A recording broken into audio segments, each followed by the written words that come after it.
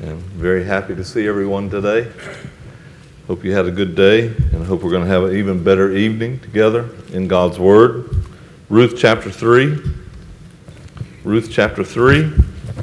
We're working our way through it little by little.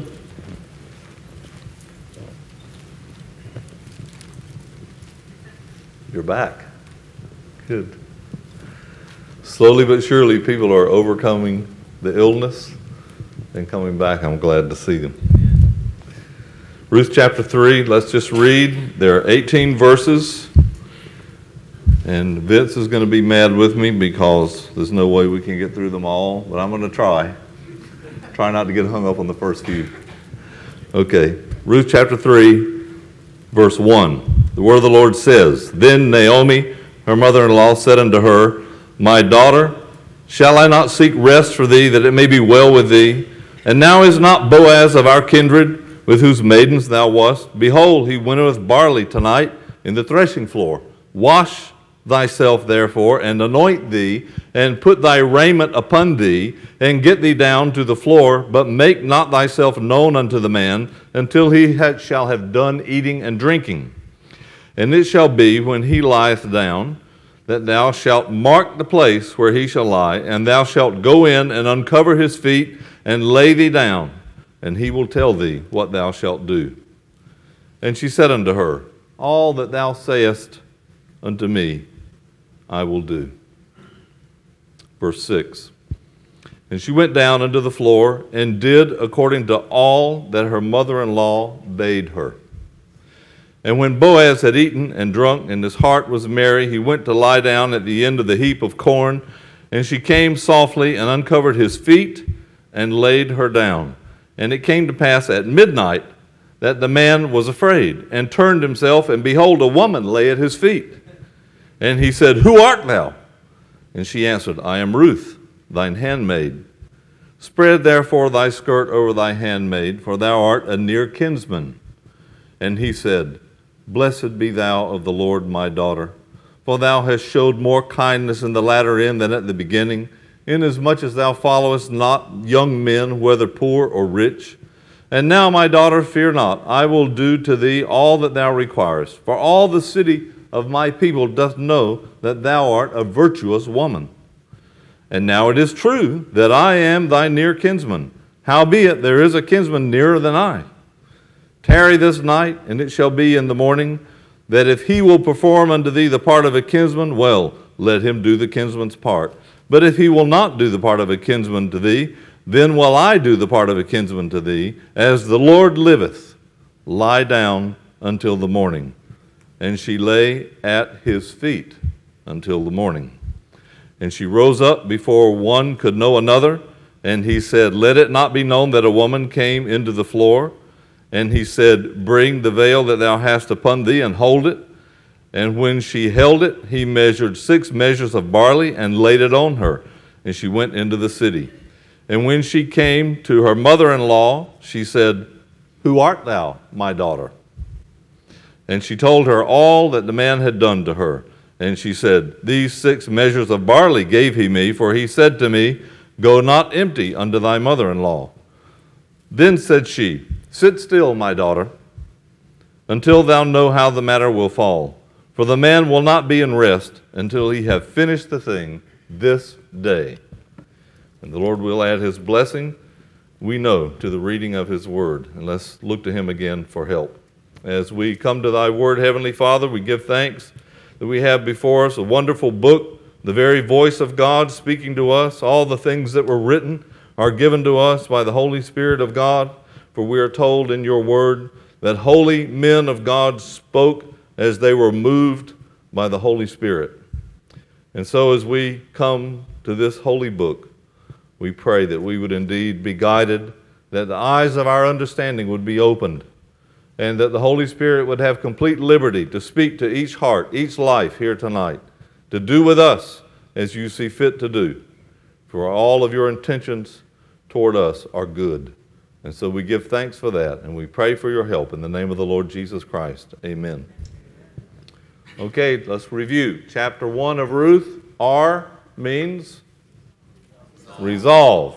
Chapter 2, The U? Unselfishness. Very good. Chapter 3, where we are tonight? Trust. And chapter 4? Honor. You got it. Okay, well, should we just close in prayer? I think All right, some of you want the outline for chapter 3, so I'm going to give it to you. I like simple outlines. I could give complicated outlines, but even I don't remember the complicated ones. So it's better to have a simple outline that people can remember than to show off a bunch of knowledge with a bunch of complicated points and subpoints, and then nobody can remember it anyway. So we have 3 points, 1 through 5. Instruction.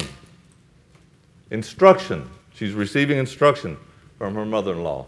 Then we have verses 6 to 15, action. She goes and acts. She puts into practice what she was told to do. She follows through completely. And then we have verses 16 to 18, expectation.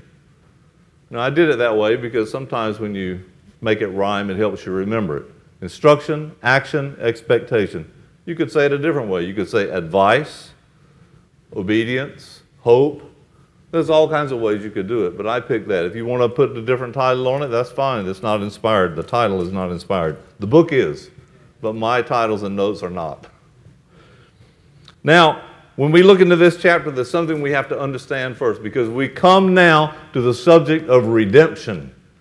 And we don't really understand that, being Gentiles and being living here in the West and not understanding the history of the nation of Israel. So we're going to go back real quick into the book of Leviticus, and we're going to see the 2 kinds of redemption that are in the Scripture. Leviticus chapter 25. Leviticus chapter 25. And we're going to read from verse 23 to 26.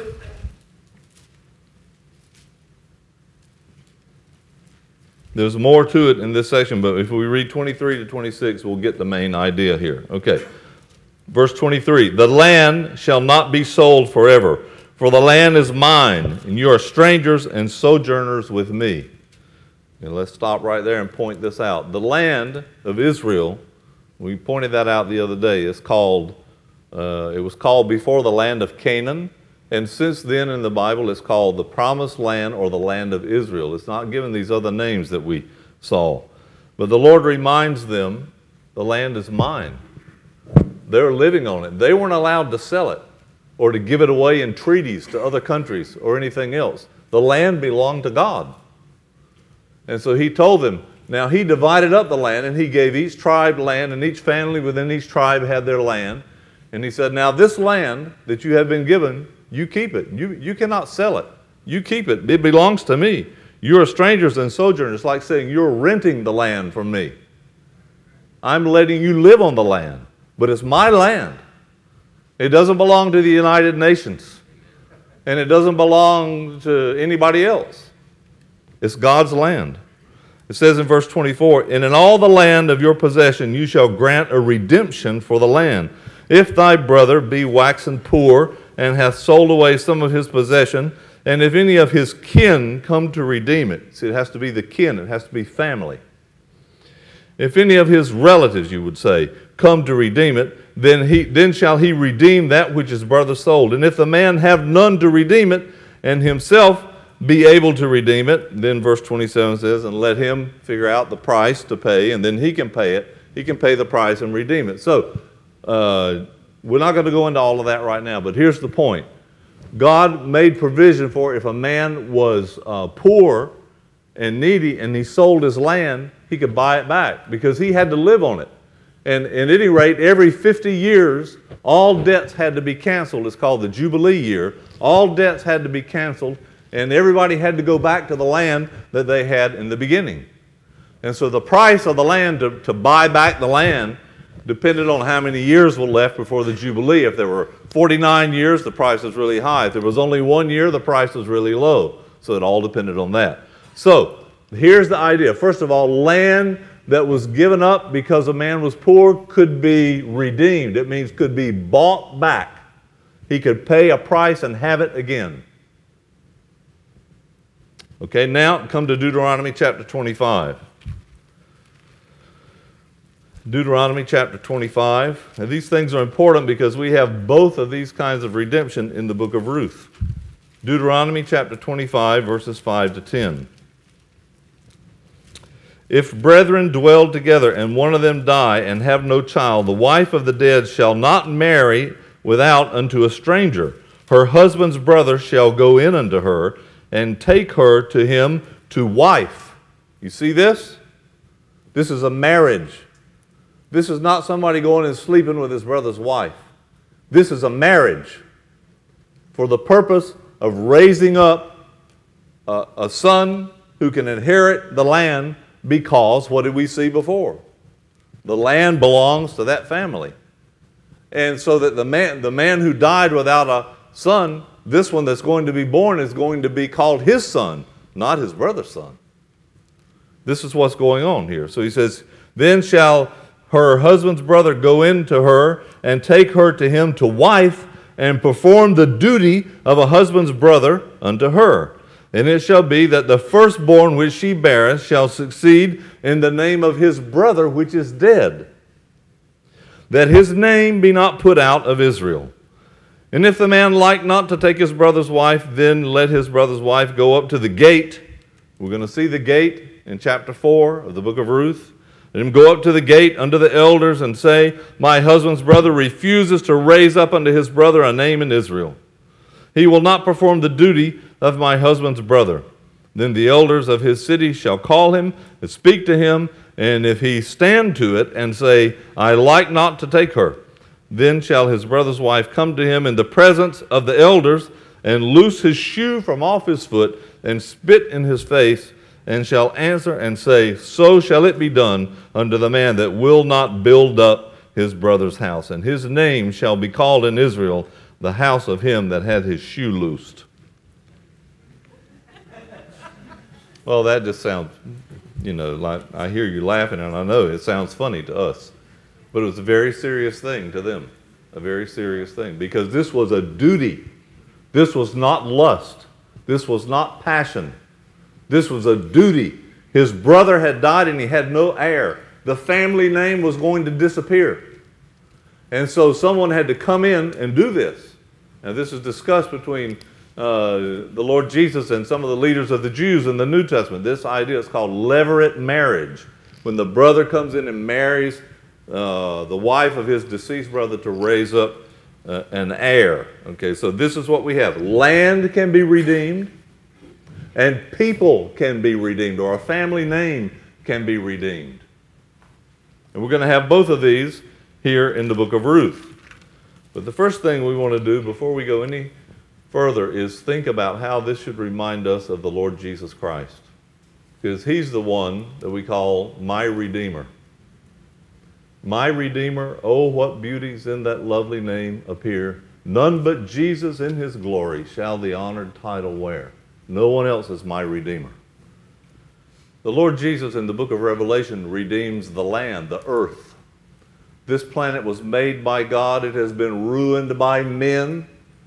We have wrecked and ruined this planet and filled it with sin and with self-will. But there's a book in heaven, and he's going to come. The Lamb of God comes before the Father there on the throne, and he takes the book from his hand and he starts opening the seals to the book.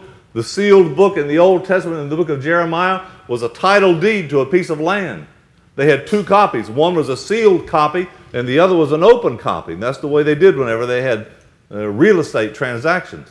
So when you come to heaven, the Lord is opening this book. He's opening the seals of the book. He's taking back the land.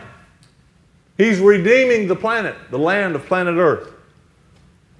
It was his by creation, and now it's his by Calvary.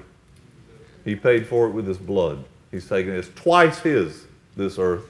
It doesn't belong to any man. But the most wonderful thing about redemption is not just that God is going to take back this planet, and when he does, it's going to blossom and bloom, and there's not going to be any wickedness. It's going to be what men dream of when they say utopia, and 1,000 times more. They have no idea. But the most wonderful thing is not what he's going to do with the land. The desert will blossom as a rose. The lion and the wolf and the lamb all lie down together, and the children play on at the den of the serpent and not be bitten. Wonderful things will happen, wonderful transformations in nature. But that's not the most wonderful thing.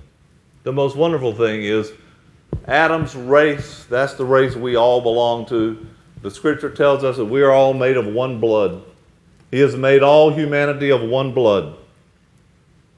It doesn't matter about all the racial and ethnic and national distinctions. We all come from a common ancestor, and it's not some monkey.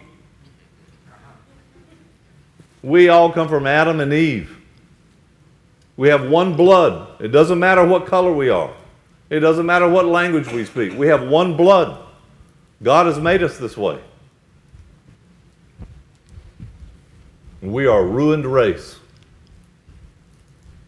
Every thought of the heart of man is only evil continually.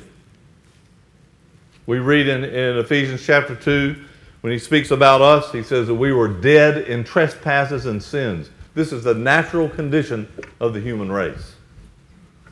We have ruined it, and we are lost. But there's someone in heaven who loves us, and he's come down to redeem us. Adam's race is lost, but there's someone who's come to redeem us and to buy us back and to make us his own and to give us blessing. And that's the Lord Jesus. He's called that, isn't he? And we read that in Ephesians, and we read it in Colossians, in whom we have redemption through his blood, the forgiveness of sin. What price did he pay to redeem us? He paid with his blood. What do they say in Revelation chapter 5? Not only he opens the book and he redeems the earth, but then they sing to him and they say, "Worthy is the Lamb that was slain to receive power and riches and wisdom and strength and honor and glory and blessing." And they say, "For he has redeemed us to God." You have redeemed us to God by your blood. This is the way people in heaven sing. They're not singing about their feelings. I feel good and all of that. They're singing about the Lord Jesus. They do feel good, I assure you. But they're singing about him. He's our Redeemer. So the land will be redeemed, and the lost race of Adam redeemed. Everyone who believes, everyone who comes to the kinsman Redeemer. We'll talk about that later on. But this is what we have before us in chapter 3 of the book of Ruth. The introduction of the Redeemer. Now, Naomi is educating Ruth about this, because remember, Ruth is a Gentile. She's a Moabite. She came in with her mother-in-law. She returned to the land, and she's learning about the customs of the people of God. And so Naomi, her mother-in-law, said unto her, verse 1, "My daughter, shall I not seek rest for thee, that it may be well with thee?" This is a rhetorical question. She's not asking her permission. She's saying, why didn't I think of this before? Naomi is finally waking up. Naomi has been, "Poor me, the hand of the Lord is against me. I'm being chastised of the Lord. Call me Marta, call me bitter. I went out full, the Lord brought me back empty. Boo-hoo-hoo." Well, poor woman, let's not be too hard on her. She lost her husband and her 2 sons. I feel for her. But even when tragedy strikes, you have to get up. You have to get up. Mr. McDonald used to teach us to pray this way: "Oh Lord, help me. No matter what comes into my life, help me to recover within the hour." Get up. I don't always make it within the hour. But this is the idea. You have to recover. So she's giving her instruction. She's thinking about her before Naomi's thinking about Naomi and about what she lost and about how sad it is. And now the thought has dawned on her like a new sunrise in her mind. Ruth, I should look for help for her, for blessing for her. She's thinking, she's cogitating. Ruth has been off in the field working, and when she comes back at the end of the day, her mother-in-law says, "You know what? I've been thinking. It's time for us to look for blessing for you. It's time for us to look for rest for you. He says, should I not seek rest for you? You know that word rest? That's the word it used in the book of Genesis when the ark was floating. The ark and Noah, the ark was floating on the water. And when the water sank and the ark came and stopped, and it says, and it rested on a mountain. It stopped its wanderings around, and it came to rest in the spot. That rest is the word we have in the New Testament. In the book of Hebrews, we have rest. We have rest in salvation and rest in trusting in the Lord. This is what the Lord offered his people, rest. And she's saying now, should I not seek rest for you? Here's a woman who's now beginning to realize a very important ministry, because what she's doing here in verses 1 to 5, especially verses 1 to 4, is a perfect example of what we have in Titus chapter 2, verses 3 to 5, where the older women are told to teach the younger women, and the word that it uses there is teachers of good things. It's one word, really. It doesn't matter what the word is. You don't need to know Greek to understand it. We have enough trouble with what we understand in English, don't we? But it means teachers of good things.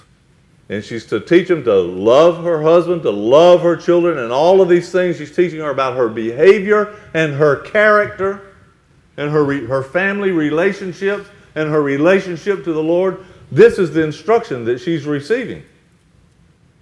The older women teach the younger women. And it doesn't say the younger women teach the younger women, because there is the need of experience and learning and having lived through and worked out these things in one's own life. In 1 Timothy chapter 5, we have a lot of things told there to us about widows, how widows should be cared for, and who are widows indeed, and it gives us a list. Well, let me tell you, if you go and read the list in 1 Timothy 5, you can't be that in 20 minutes. If you want to be the godly widow that 1 Timothy 5 talks about, you have to be the godly young woman that 1 Timothy talks about. You have to be that woman. Because the widow in chapter 5 of 1 Timothy, who is that woman, who is a godly woman and who has cared for the saints, it's because she has developed this godly character in her life. She has lived this way, and now she's come to this time of life where she needs help. And so they help her. But these are not things that you can just do in 5 minutes. You can't take a 10-minute course or a 10-week course. This is the development of character in the life. And she's working on her daughter-in-law now to seek that it may be well with thee. She's looking for good for her. This is a wonderful thing. Just putting to one side the thing about older women with younger women for a minute. Just think about how important it is for us to get outside of ourselves and to think about whether or not we are a blessing to anyone else. It's more blessed to give than to receive. Be a giver. Look out at people around you and think how they can be helped, what they need. Some people, young men we worked with in Spain, they couldn't even learn to pass food at the table because all they think about is their plate that they have in front of them. They said, look up. Do you notice that other people sitting at the table with you? Pass things to them. Care for them. Watch for them. Think about doing good to them. Think about the conversations we have with one another. The visits we have. Our relationships. Are we seeking to do good to others? Are we seeking the benefit and the blessing of others? Or are we in a relationship looking for a benefit for ourselves? Now, she was getting a benefit. She had her daughter-in-law living with her, working in the fields, caring for her, giving her company, fellowship. But now she's finally thinking, I should be taking care of you. I should be looking for something for you. And so here's the desire. Naomi finally recovers. And she thinks of doing something for her. So she gives her advice. And the advice has to do with the kinsman redeemer. She says, is not now Boaz of our kindred? It means, isn't he one of the kinsmen that can do? Implied there is that she had been telling her about the kinsman redeemer. And he's one of them. He's our kinsman. So he's going down to the winnowing floor, the threshing floor tonight. He's going down because remember what we talked about, how they have to, they run these sleds over the grain to separate the the grain from the chaff, and then they throw it up in the air. That's called winnowing it. And they usually had these things on a hillside or a high area where they could take advantage of the wind. And when they didn't have the wind, they had men out there with huge fans that would stand there and fan like that, or bellows or something to move the air so that they could separate these things. He says, well, he's going there tonight. He's finished with the harvest. Now comes the winnowing. Now comes the threshing. Verse 3. Here's the instructions. Wash, anoint, dress, put your clothing on, and go down. It means your nicer clothing, not your work clothes. Put your clothing on and go down to the threshing floor, but don't make yourself known. Just wait. So these are the instructions he gives her. I want you to think about these simple instructions with me for a minute, because people are really confused when they see words like this word here, anoint. Particularly in the West, all we can think of when we see anoint is a ceremony. And a lot of people have gotten confused when they read in the New Testament. It says in James 5 that if a person is sick, he should call for the elders and they should pray over him and anoint him with oil. And they think of this as some little ceremony where maybe they're almost praying in Latin, and Domino, and they're putting the oil over him, and they have a special little silver flask with the oil. We think of things like that. We think of it as a religious ceremony. One of my friends, he used to tease about that when he would, back when they used to say Mass in Latin, and he would imitate the priest, but he would say something else. He would say, I can play dominoes better than you can. And he would do his little ceremonial act, And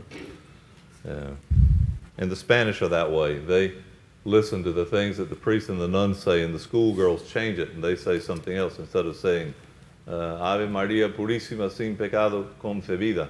That means, Hail Mary, Holy Mary, conceived without sin. But instead of that, they would say, Ave Maria Purísima sin pescado en la cocina. Somebody understands Spanish. I heard someone laugh. That means Holy Mary, Hail Holy Mary in the kitchen without any fish. It's just things that people do. They play, children particularly play with words. So we have this trouble when we see the word anoint. We get confused by it. We think of a ceremony. In the Bible, now you can get the PDF file. You tell Brad your email and he'll send it to you. There's an article about anointing. I'm not going to give it to you all now because we don't have time to go into that. It'd be a lesson all in itself. But there's two kinds of anointing in the Bible. There's a ceremonial anointing, and then there's a common anointing. The ceremonial anointing was done with a special oil, a fragrant oil, a mixture. The recipe for it is given in the book of Exodus, and it is prohibited upon pain of death to reproduce this or to use it in anything else. You got that? Exodus, let's look at it. Exodus chapter 30. Exodus chapter 30. We're not going to dwell on it, but I want you to see it. Exodus chapter 30.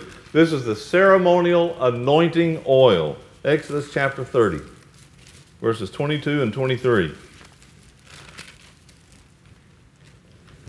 Moreover, the Lord spake unto Moses, saying, Take thou also unto thee principal spices of pure myrrh 500 shekels, and of sweet cinnamon half so much, even 250 shekels, and of sweet calamus 250 shekels, and of cassia 500 shekels, after the shekel of the sanctuary, and of olive a hin. And thou shalt make it an oil of holy ointment, an ointment compound after the art of the apothecary. It shall be an holy anointing oil. And he tells them all the things that they should anoint with it. Notice what they are. The table and the vessels and the candlesticks, everything in the tabernacle. And then he says you should anoint the priest also. Verse 30, thou shalt anoint Aaron and his sons. Not everybody in the congregation. Not the sick people. Aaron and his sons. And then he says in verse 32, upon man's flesh it shall not be poured, neither shall you make any other like it after the composition of it. It is holy, and it shall be holy unto you. Whosoever compoundeth any like it, or whosoever putteth any of it upon a stranger, shall even be cut off from among his people. So this is not something you go around anointing people with. This is a holy anointing oil. It was a ceremony. They used it for the tabernacle. They used it for the priests, for Aaron and his sons. They used it for the kings. They anointed the king to reign over Israel. The Lord told Samuel, take the oil, take the horn of oil, and go and anoint David. Remember that? That's an example of the divinely directed use of this oil. And there were occasions when prophets also were anointed with this oil. But that's it in the Old Testament. Now you can get the article and read the rest of it. Then there's the common use of oil, the daily use of it.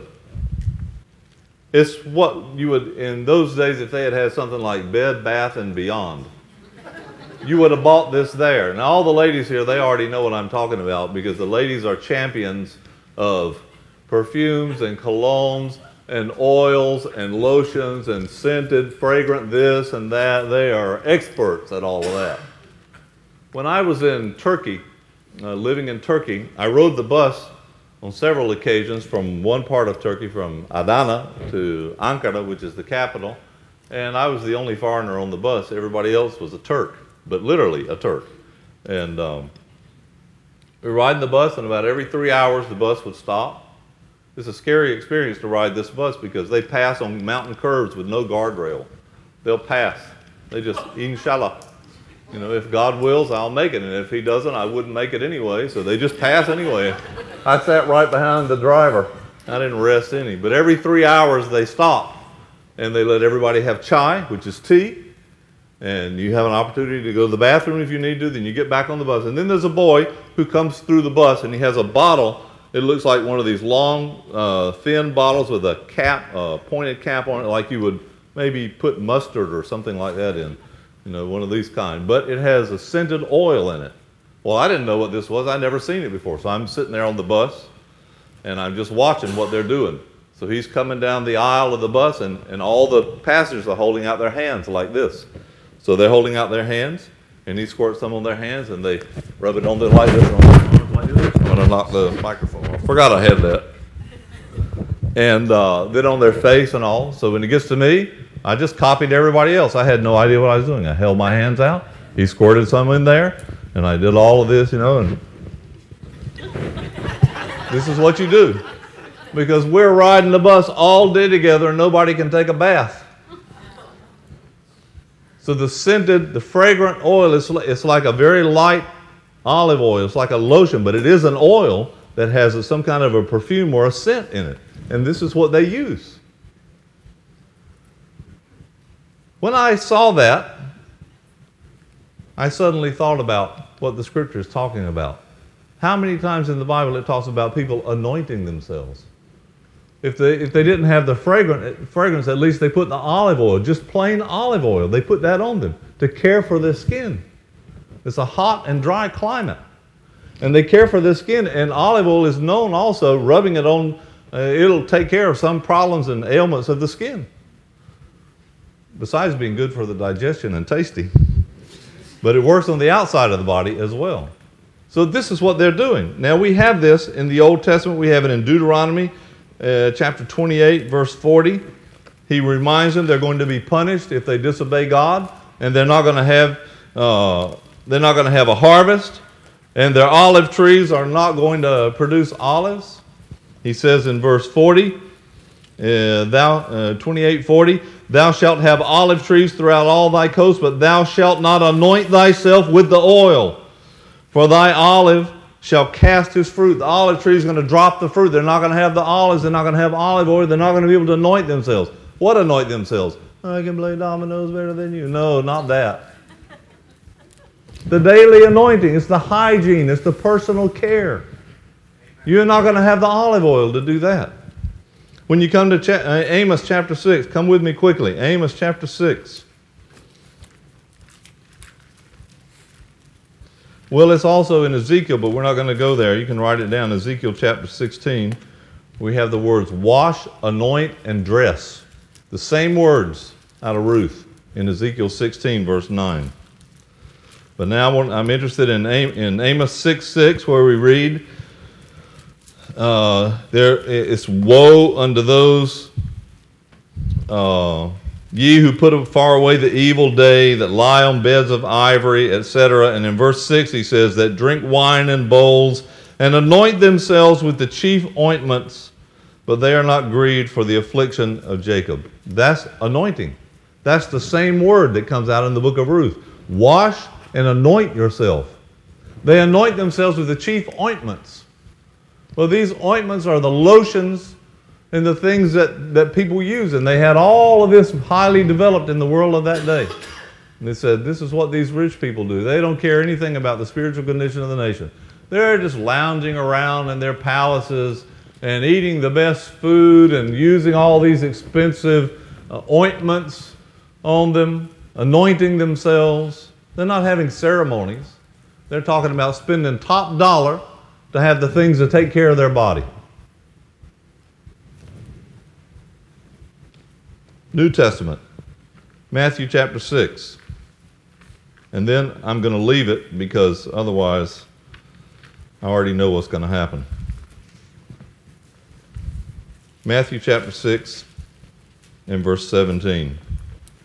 All of this and more is in the article, so you get it and read it if you're interested.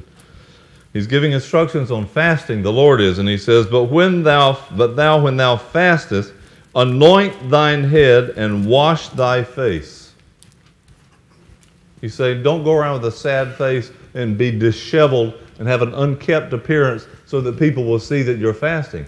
He said, do your normal daily hygiene. Wash, anoint yourself, look well kept and presentable. Don't walk around all disheveled and sad and smelly, and so that people will notice that you're fasting.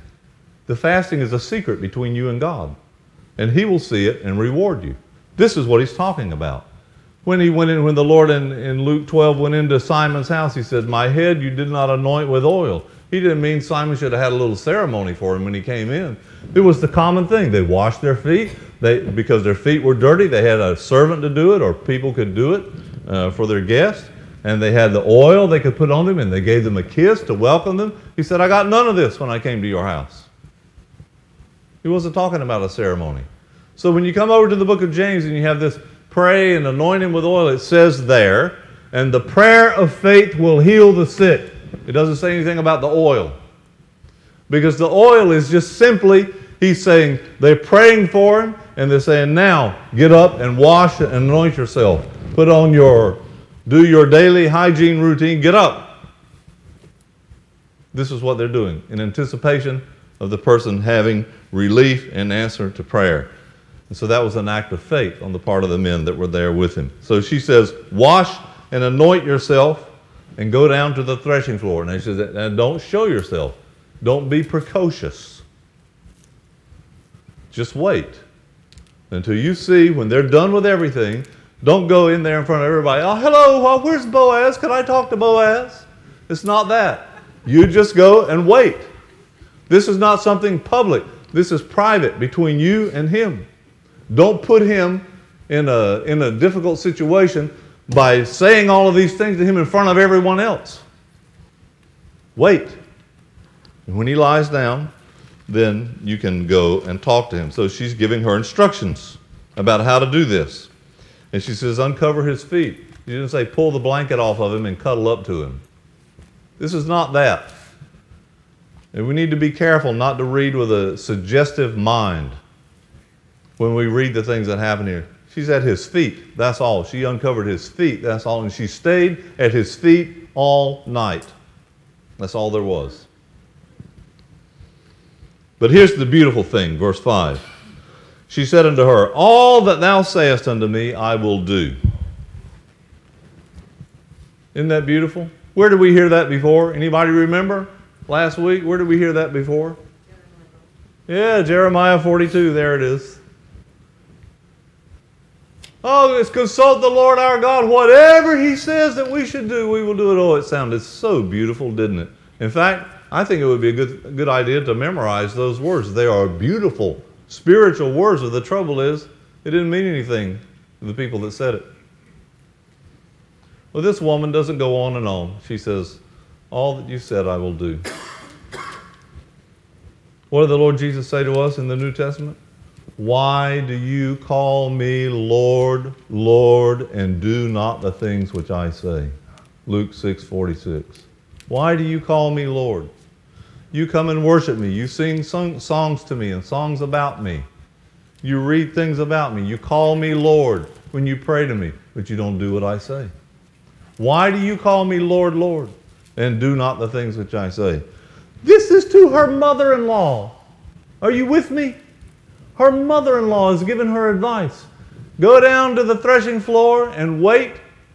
Just hold back and wait. And when he's finished and he's resting for the night, go uncover his feet and lie down there at his feet. And she's going to be like the girls today, and she's going to say, ew, I'm not doing gross. I'm not doing that. Oh, he's not my type. He's an old man. I'll pick my own friends, thank you.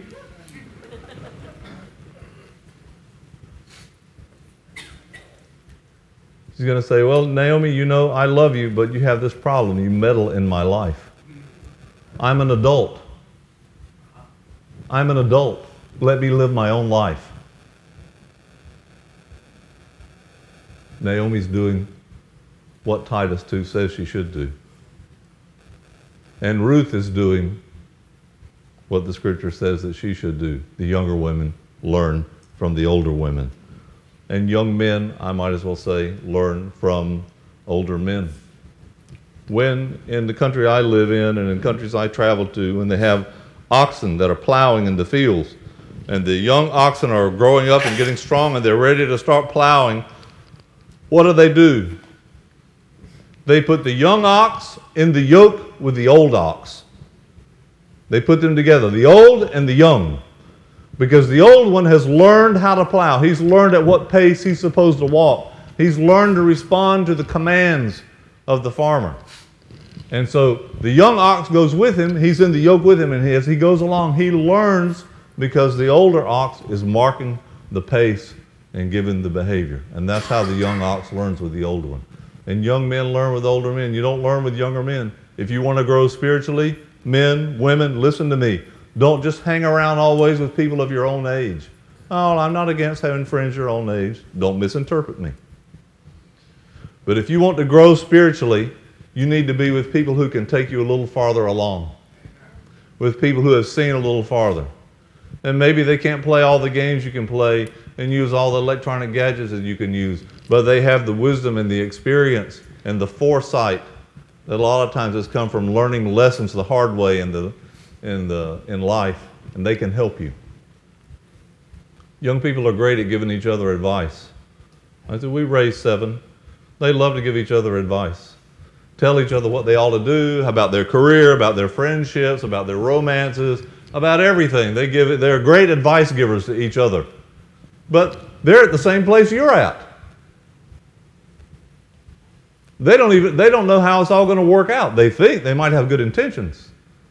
But you need this input from older people. And she says, all that you said to me, I will do. I love that.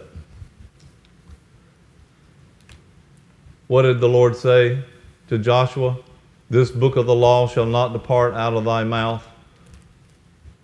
What did he say that he should do? To meditate on it and to do according to all that is written therein. And he promised a blessing. What did the Lord Jesus say in Matthew 28? Go and make disciples of all nations, baptizing them in the name of the Father, the Son, and the Holy Spirit, teaching them to observe all things whatsoever I have commanded you. Here's that word, all, again. There's no minor doctrines that don't need our attention or obedience in the Bible. She says, all that you said I will do. Verse 6, and she went down under the floor, that means the threshing floor. She went down and did according to all that her mother-in-law bade her. So here's the action. Verses 6 to 15, the action. Very simple. She went and did everything. This is one of the reasons why I love Ruth. Because a lot of people that say it, but then they don't do it. They make promises. And they'll stand up in a meeting or after a meeting and say, I promise I'm making a commitment to the Lord. And 3 months later, they're gone again. Or they're back in the same old stuff again. What happened? Here's a woman who we saw in chapter 1 was steadfast-minded. She stuck to it and she said, don't try to persuade me to go back. My mind is made up. And now she's listening to her mother-in-law telling her strange things that she should do that's not from her culture. And with a man who's much older than her who's calling her my daughter.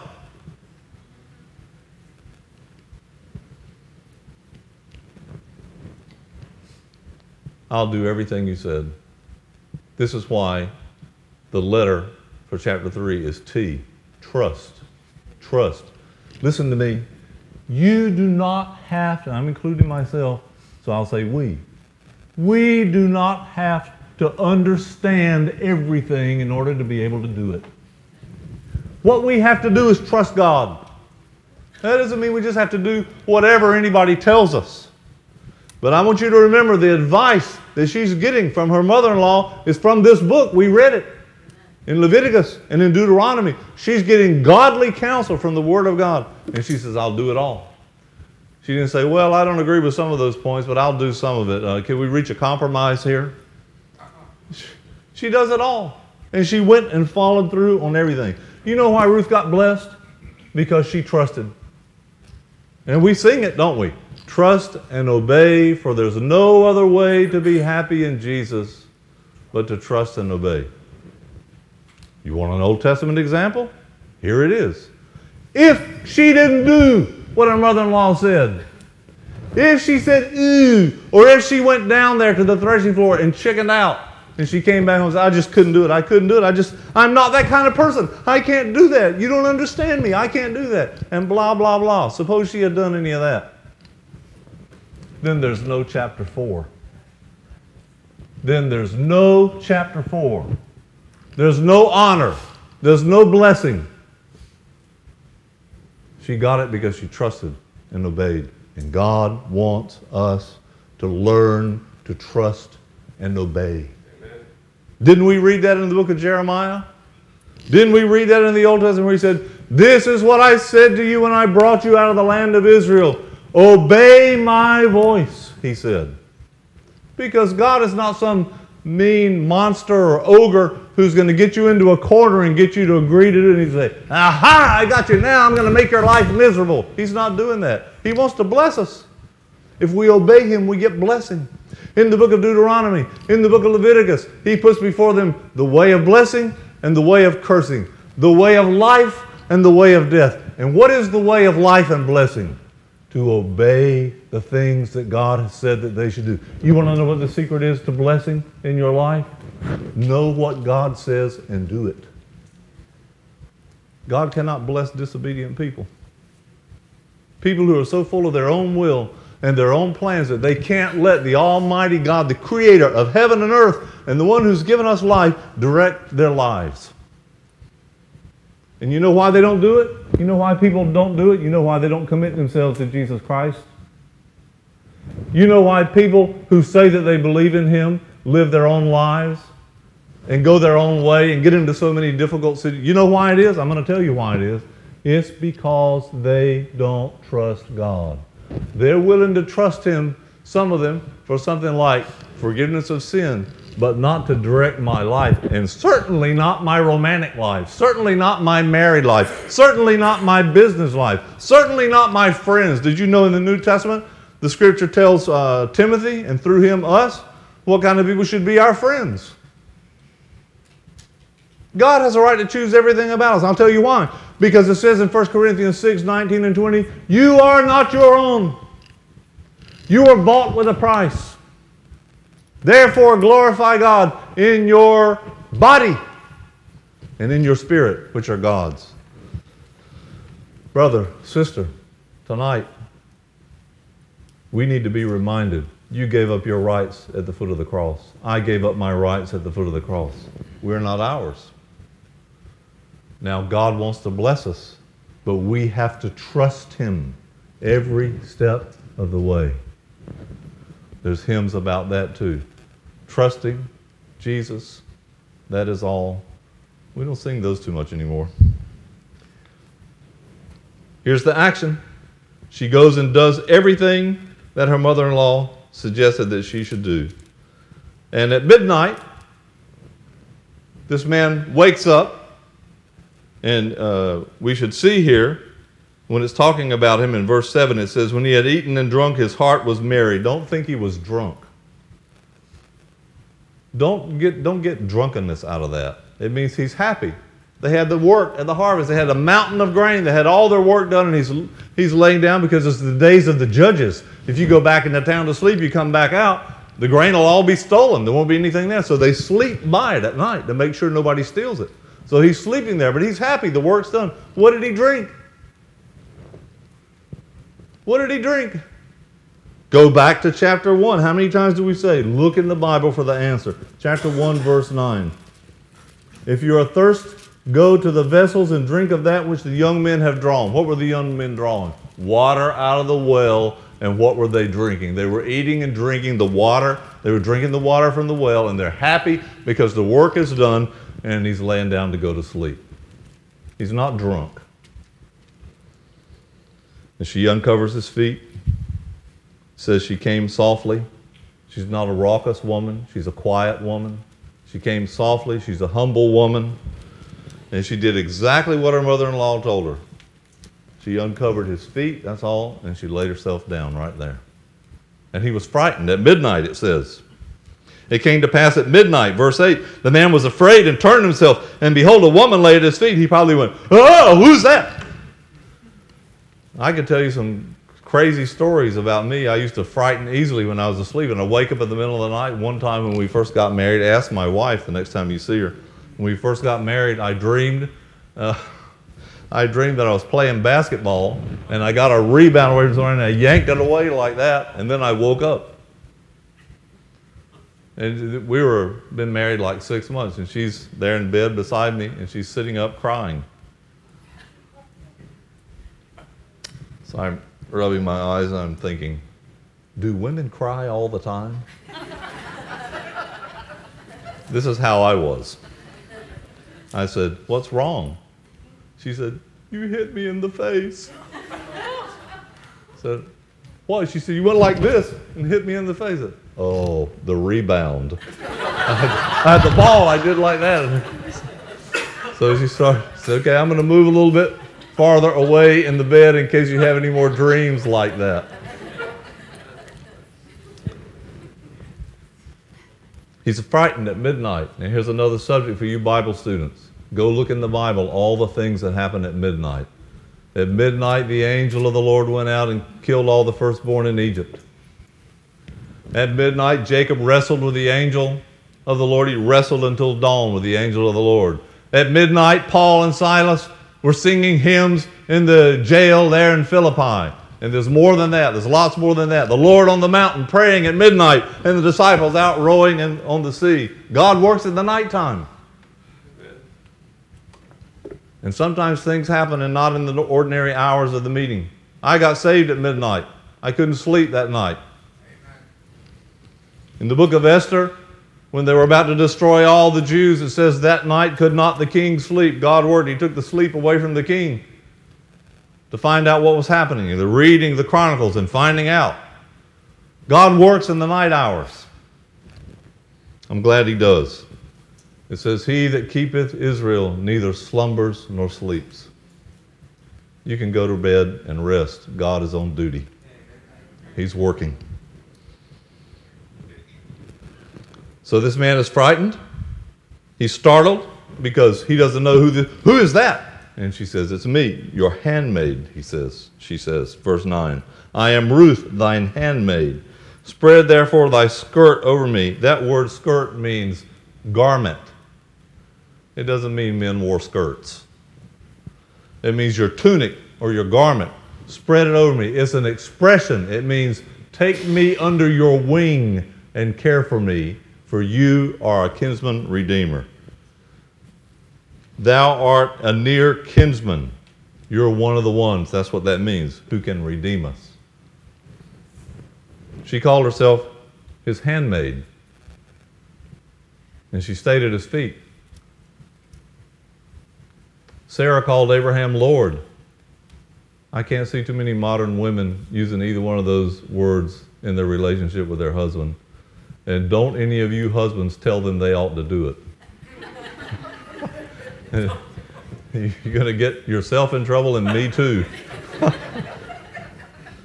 But you should have the kind of relationship. There should be this kind of relationship between a man and a woman. Look, here's a way a marriage blessed by God started, with this humble woman who was willing to be a servant. Years later, when David was an old man and the queen came in to see him, she bowed down before him and she said, "My lord, the king." She called him my lord. There's respect and honor in this relationship right from the beginning. And they didn't do anything they were going to be ashamed of later. She stayed at his feet. He said, "You're blessed, my daughter." Another blessing for her. And he calls her my daughter. You notice that. He doesn't use any other names with her. You've shown me more kindness at the end than the beginning, because you're not following the young men, whether poor or rich. You're not chasing after the young men. She's just been working and living with her mother-in-law. Working and living with her mother-in-law. And now she comes to do this. And he's saying, "You are a real blessing. Blessed are you of the Lord." She's not out going to different groups looking to see which one of the young men in the village she could marry.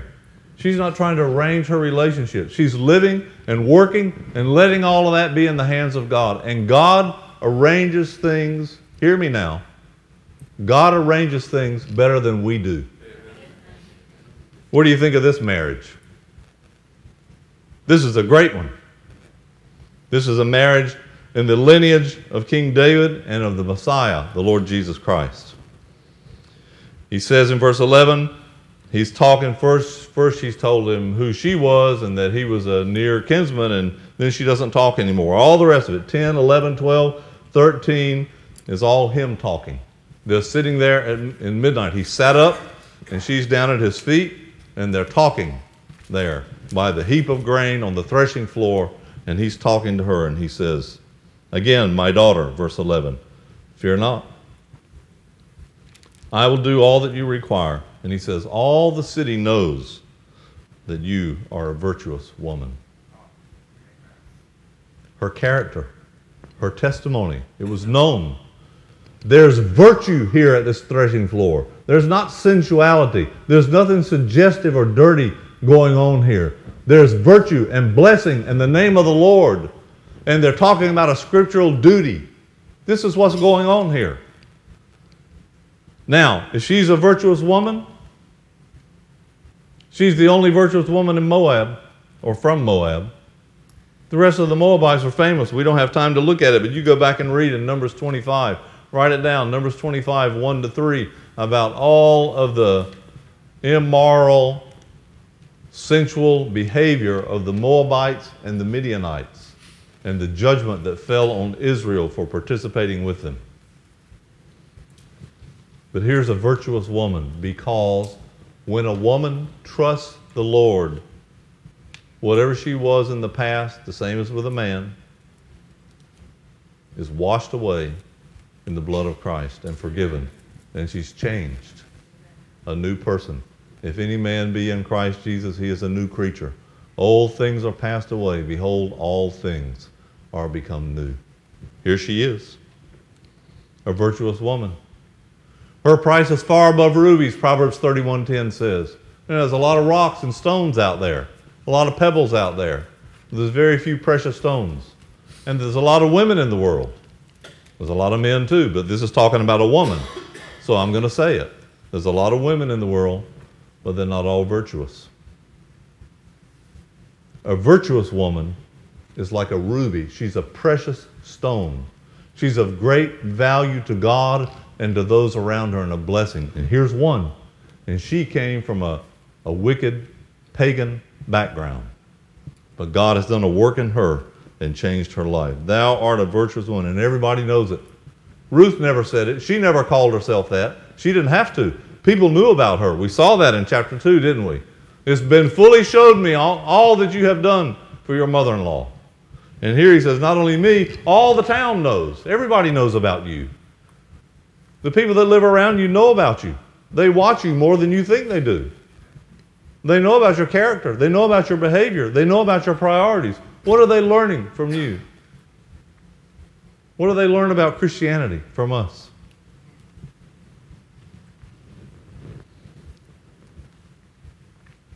So in this conversation, Boaz promises to help her, but he tells the truth. He shows compassion. He shows spirituality, but he's truthful. He says, now the truth is there's another kinsman who's nearer than me. He could have hid that from her, but he didn't. He told the truth. He said, there's another one. He's nearer. Now, tomorrow, I'll talk to him. You see, he says that. Tarry this night, and it shall be in the morning. He doesn't say, I'll try to talk to him sometime this week.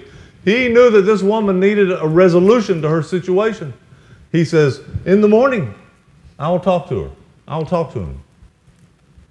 And he did it. It's like him saying, I'm on it. Relax. I'm on it. If he'll perform the part of a kinsman, let him do it. If he won't, then I'll do it. As the Lord liveth, he says. And again he says, lie down until the morning. So she did. Says she lay at his feet, verse 14, until the morning. I don't know if either one of them slept any the rest of that night, do you? What's going through his mind? What's going through her mind? They're thinking. But that's all. She lay at his feet. She never moved.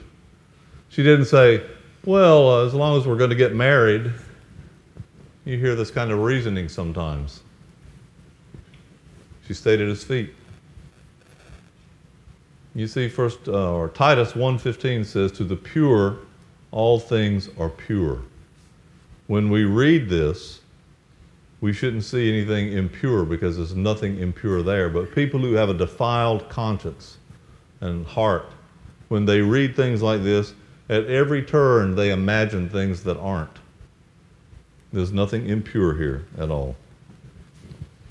As the Lord liveth, lie down to the morning. So now we're going to see not only his concern for her and his promise to her, but we're going to see his wise behavior, his prudence. He says, before it's light, better to go ahead and leave. Let it not be known a woman came to the threshing floor. Why? For the simple reason that people talk. Tongues wag. And they would all be wrong. He said, better go on back now. She stayed there the night because she was protected. She couldn't go home, walk back at night alone. So she stayed there, and in the morning now, go back. And he gives her the barley to take.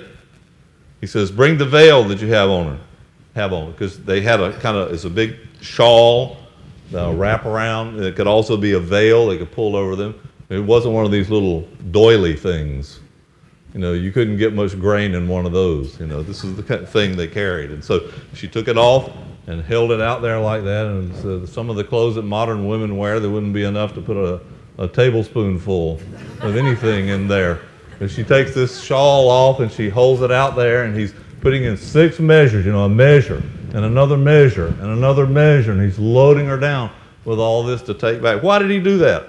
Probably because what we have in Ephesians 1 about ourselves, it's a sign, a pledge of goodwill, and a promise to fulfill, a promise that he will fulfill his word. In Ephesians 1, we're told that we were sealed when we believed. We were sealed with the Holy Spirit of promise. We're sealed with him until the day of redemption. The Lord has given us the Holy Spirit, those of us who believe. It's like those 6 measures of barley. He's given us a sign of his goodwill and his intention to carry through on what he said he was going to do. And he's going to do it. And we're going to be there with him. And that's the sign. But it's also something else. In verse 17, we'll come to it. But let's come to the conversation here in verses 16 to 18, and we're going to finish. This is the expectation. She goes back, and her mother-in-law says to her, who art thou? Who are you? Now, some modern versions miss it. They change, I'm not sure what one you're reading, but they change the wording around there to try to make it more like modern English. But the thought here is, how are you called? Or what's your identity? This is the thought. Because what she wants to know is, did you come back from the threshing floor a woman who is betrothed? A woman who's engaged? Is your family name the same? Or is your relationship? Are you the same person? Who are you? She's not saying because she doesn't know who's at the door. She's asking her, what happened? Who are you? So she tells her. What does she tell her? Verse 16, look at the end of it. Here's the transparency of Ruth. She told her all.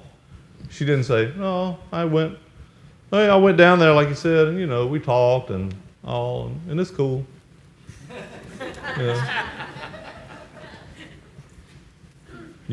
One day, those who are teenagers will be parents, and then they will understand what it's like when you're on the other side of the table and you're asking a question and you get these limited general answers.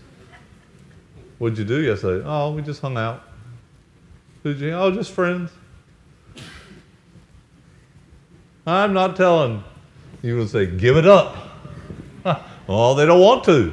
Stay out of my life. She told her all, she said. Everything he had done. What does that mean? Not that he did something physically to her. He's talking about the relationship they had, the conversation they had, the promises that he made, what he told her about the other Redeemer. She told her everything. She laid it all out on the table. There's nothing left to doubt or to imagination. And that's healthy in a relationship, when people are open with one another and nothing is left for the imagination to work and to wonder what really happened and what's going on. So her mother-in-law gives her advice after she receives the barley. Verse 17, she receives the barley. Go not empty to thy mother-in-law, he said. Isn't that wonderful? This is the other reason he gave it, not just as a sign or a pledge of his goodwill, but he's thinking about that woman, that widow woman back at home. He said, take her some barley. Take her some barley. And take some barley because you've been to the threshing floor, and people, if anybody sees you, they'll say you're coming with barley. But take some to your mother-in-law. Don't go empty. Don't go empty. God doesn't send people away empty-handed.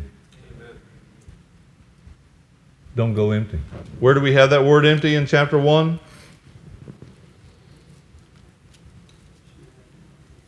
I went out full, and the Lord hath brought me home again empty. Oh, Naomi. You're not going to have empty hands with the Lord. Here, 6 measures of barley. And she's going to get even more in the next chapter. Go not empty. In the New Testament, they're told about, in the book of Titus, for example, about Zenos and Apollos, men who were going to visit in Crete and preach the word of God. And it says, bring them along their way and help them so that they are not lacking in anything. It means don't send them away empty. And this is the idea. God is generous with us, isn't he? And the generosity of God is supposed to be reproduced. And here it is in a pious Jew, in a believing Jew, in an Israelite indeed. He's generous from beginning to end, isn't he?